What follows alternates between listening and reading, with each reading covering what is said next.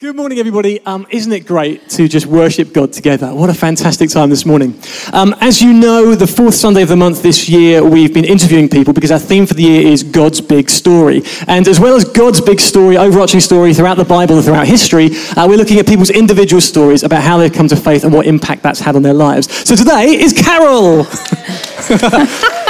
Thank you. Now, I'm sure many of you know Carol's face. Many of you will know her by name, and many of you know her a little bit. But many of you probably won't know Carol's full story or history. And there's a lot there. We're going to try and pack this into about 15, 20 minutes. So let's start, Carol. Yes. You are a Christian. You do follow Jesus. Yes. Can you tell us how you came to faith? How old were you? When did you first realize that you were going to follow Jesus? Okay. So I don't come from a Christian family. Both my grandmothers went to church, but nobody else did, so I had no church influence growing up.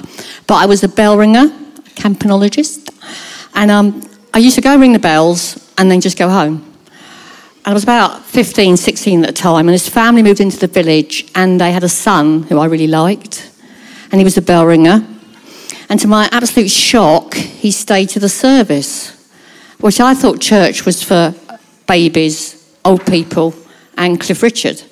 So this was a real bit of a culture shock, really. But I really liked this guy. So I figured if I went to church, stayed for the service, I could share his hymn book.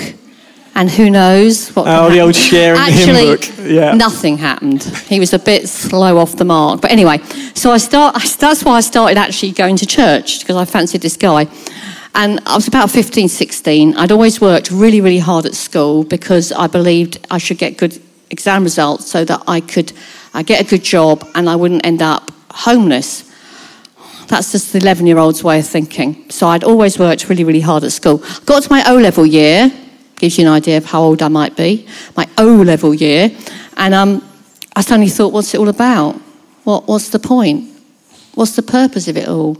Well, you grow up, you get a job, you get married, you have 2.6 kids, a couple of cars on the drive, and you die. That's literally how I was thinking. I just couldn't see any point to anything. So I started questioning a lot of things when I was 16. Around about the same time, this is God's planning and timing, same time we had a new vicar came to the village and he started confirmation classes. And my grandmother, without telling my parents or myself, signed me up for confirmation classes. But the amazing thing was that these confirmation classes were like an Alpha course, pre-Nicky Gumbel. So I don't quite know what was going on there. But anyway, amazing course. And for me, it came down to, did the resurrection really happen? Did this guy really come back from the dead? Because if he did, it just changes everything. And I spent a lot of time thinking about it, talking about it. I read loads of books like Who Moved the Stone that some of you may have read. And I gradually started to realise, yeah, that actually happened. And therefore Jesus is alive. And I started to encounter him for myself. And then that just changed everything. I still worked hard at school, but it wasn't the same. It was just changed everything. Then a very new, trendy curate with platform shoes and bell-bottom trousers came to the village as well. And he knew that the Trinity was Father, Son, and Spirit. And this was at the time when God was beginning to kind of stir things up in the church in this country. And we had an amazing youth group that bridged two churches. We used to go down the parish in the morning and up the Free in the evening, and then round the curate's house after church to worship together, pray together, grow together, grow in things of the Spirit together. In fact, it got to the point where my dad actually banned me from going because he didn't know what's going on. He thought we were being brainwashed, so he banned me from going. And the curate said, you got on your parents. So I stopped going, and my dad thought it wasn't making any difference. I was still all out for God, so he let me go back again. So, yeah, that's kind of it. Where was this, Carol? Because this wasn't... Oh, yeah. No, this was in Hemfield. No, Hemfield, between Brighton and Horsham. So that was a while ago. That was 5 years ago. Now you're 21 now. Yeah, I wish. So what brought you, from that point where you decided to follow Jesus and went all out for him, what brought you to Littlehampton? And because I understand you've been in this area for quite some time now. Yeah, since about 1984 I've been in this area. So this next bit sounds a bit like I'm reading my CV, but just bear with me because I'm hoping it'll just show God's faithfulness So I had a gap year after my O-levels. No, after my A-levels, sorry. I had a gap year because my parents had got divorced and I had 3 younger brothers, and I didn't think it was right for me to just go off as well when my dad had just gone. So I took a gap year. I didn't know what I wanted to do, didn't know what I should be doing. And when you're that age and at that point in the church in this country, discerning God's will for your life was the thing. Like it was some incredible mystery, and it was so much pressure, so much stress. What does God want me to do? I don't quite think like that anymore. I think it's not as complicated as that anymore. But I remember having a conversation in the vicarage with the vicar, and I said, I don't know what I should do. I've taken a gap year. I'm working at Sun Alliance in Horsham. I don't know what I should do. And he just said to me, Carol, have you ever thought of teaching? And you know, sometimes when God says something to you, it's like a little light bulb goes ping, and this light bulb went ping. So I ended up doing a B.Ed degree in Exeter. After that, 4 years that was, after that, my best friend in Exeter got a job at Chichester. I got a job at Shoreham, and this is halfway between. So we shared a house for a couple of years. She then left to get married, and I stayed. So that's how I ended up in Littlehampton and Rustington. I became very involved with the Baptist Church. I was a youth leader with Stuart Littleboy, that some people might remember. Ashley was in my youth group at the time. It makes me feel a bit old, but anyway. Yeah, that was an amazing time, what God was doing then through the Baptist Church and the work of Stuart in particular, reaching out to kids from some of the estates over in Rustington, and we had lots of youngsters become Christians.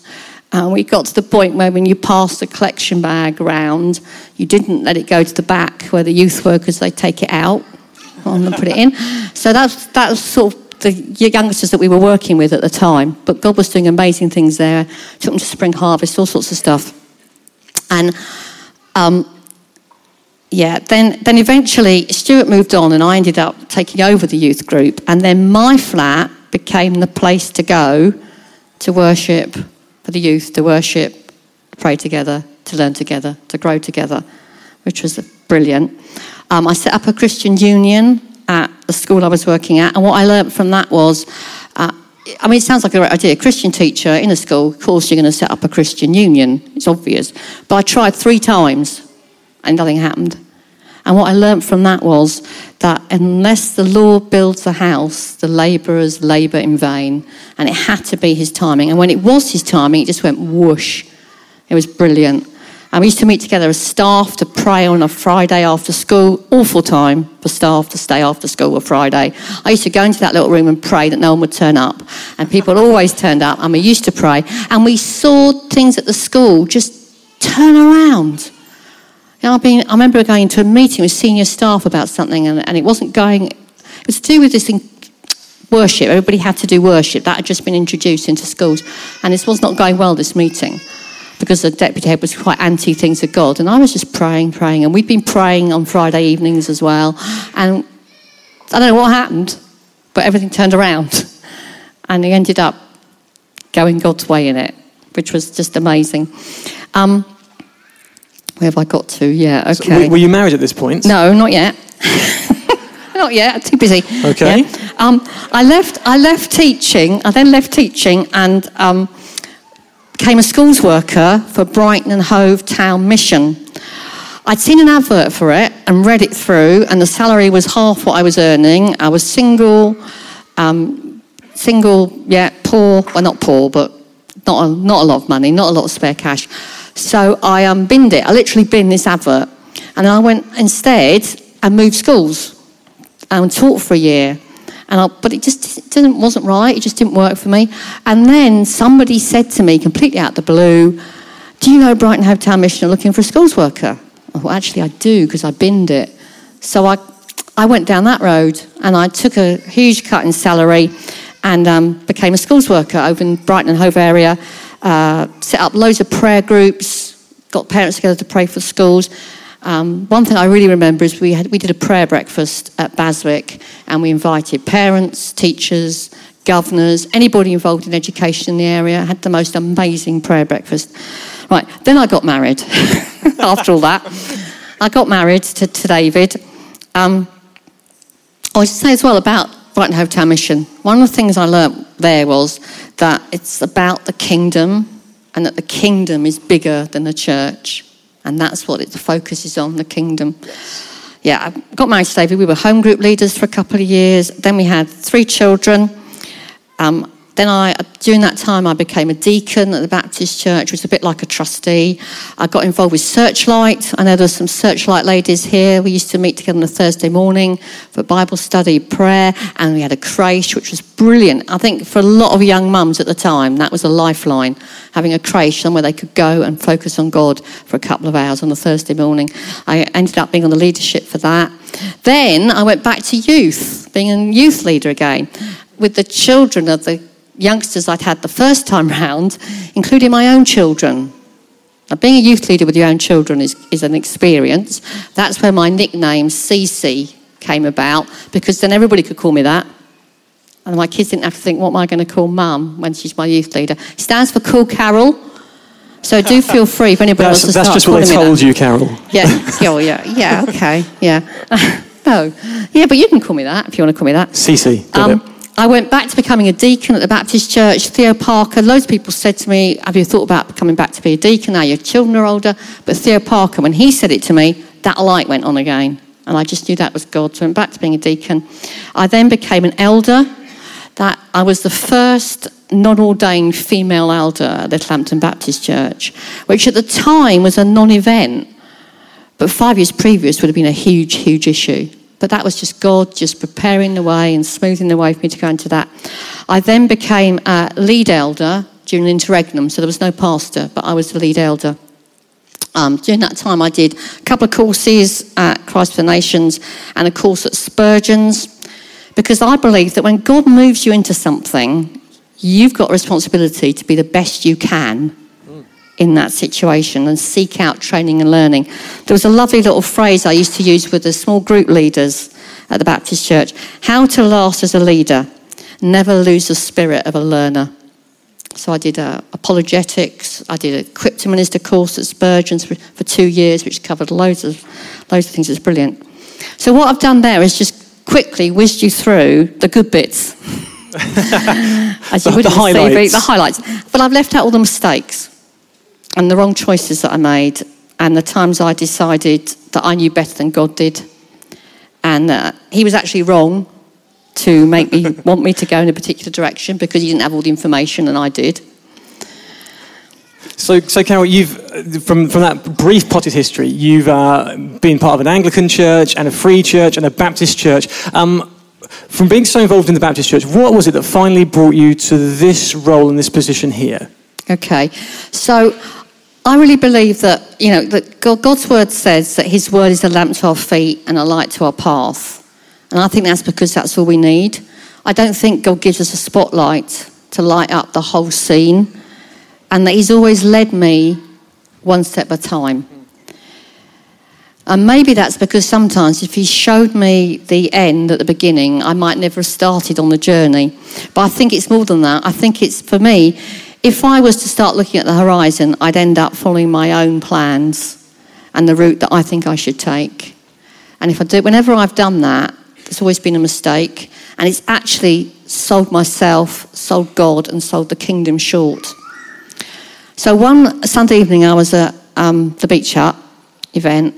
There's stuff going on at the Baptist church, but I had a picture while I was there worshipping, and this picture was me standing in a field, nothing else in the field, barbed wire fence, a huge wooden 5-bar gate, and somebody holding this gate open. And I just thought, that's interesting. What's this about then? That's interesting. And while I was just thinking about that, I hadn't shared it with anybody. David Thatcher came over to pray for me. He knew a little bit what was going on at the time. And he just prayed that I would know the Lord, know his voice, recognise his voice, and know him as my good shepherd. And as he said that, I thought, oh, that's who's holding the gate open. Wow. So I went back home and I read John 10, where Jesus talks about being the good shepherd and sheep coming in and out, and all those things in that passage. But I didn't know what this new field was that was the other side of the gate. And I I knew I just had to keep going with how things were to find out what that new thing was. It could have been a new thing at the Baptist church. It could have been a completely new thing. I didn't know. I just had to keep going. As it turned out, it was a completely new thing. So I came to Arran about 3 or 4 years ago, and about 2 years ago, I was appointed as the Christians Against Poverty Debt Centre Manager in Littlehampton. Brilliant. So for those who don't know, Christians Against Poverty is a national charity, Christian charity, that works with people to help them get out of debt. And the way they work is they partner with local churches, and local churches employ people and raise their own funds to employ someone and a team of volunteers to go round and meet with clients, to go into their homes, to find out a bit more about their situation, and then to work with the national charity to help people get debt-free. And Carol was appointed as after an interview and a whole process as our Littlehampton area debt centre manager. Yes. Carol, tell us what that's been like. What do you do for CAP? What does that look like? What do you actually do with these clients? How has it been? Okay, we've got an amazing team, some of whom are wearing nice green T-shirts this morning. Let's have our befrienders standing up, please. Befrienders, stand up Judy, and wave. Stephen, Margaret. Yeah, come on, Jan. Yeah. Here we go. There we go. Put your T-shirt on, Ashley. We've got a couple of others from other churches as well. One from St Margaret's, one from the Baptist Church too, and possibly only one from Parkside. So that's really great. What's it been like? Well, I thought actually the easiest thing to do at this point was to read you a story from one of our clients called Rachel. You may have seen her in the Gazette a few weeks ago. There was a photo of her with Trudy. Trudy, the team that was wearing green T-shirts, one of them always comes out with me to see clients, and then a client, and then they continue on with that client, keeping in touch with them, making friends with them, taking them out for coffee, inviting them to various things.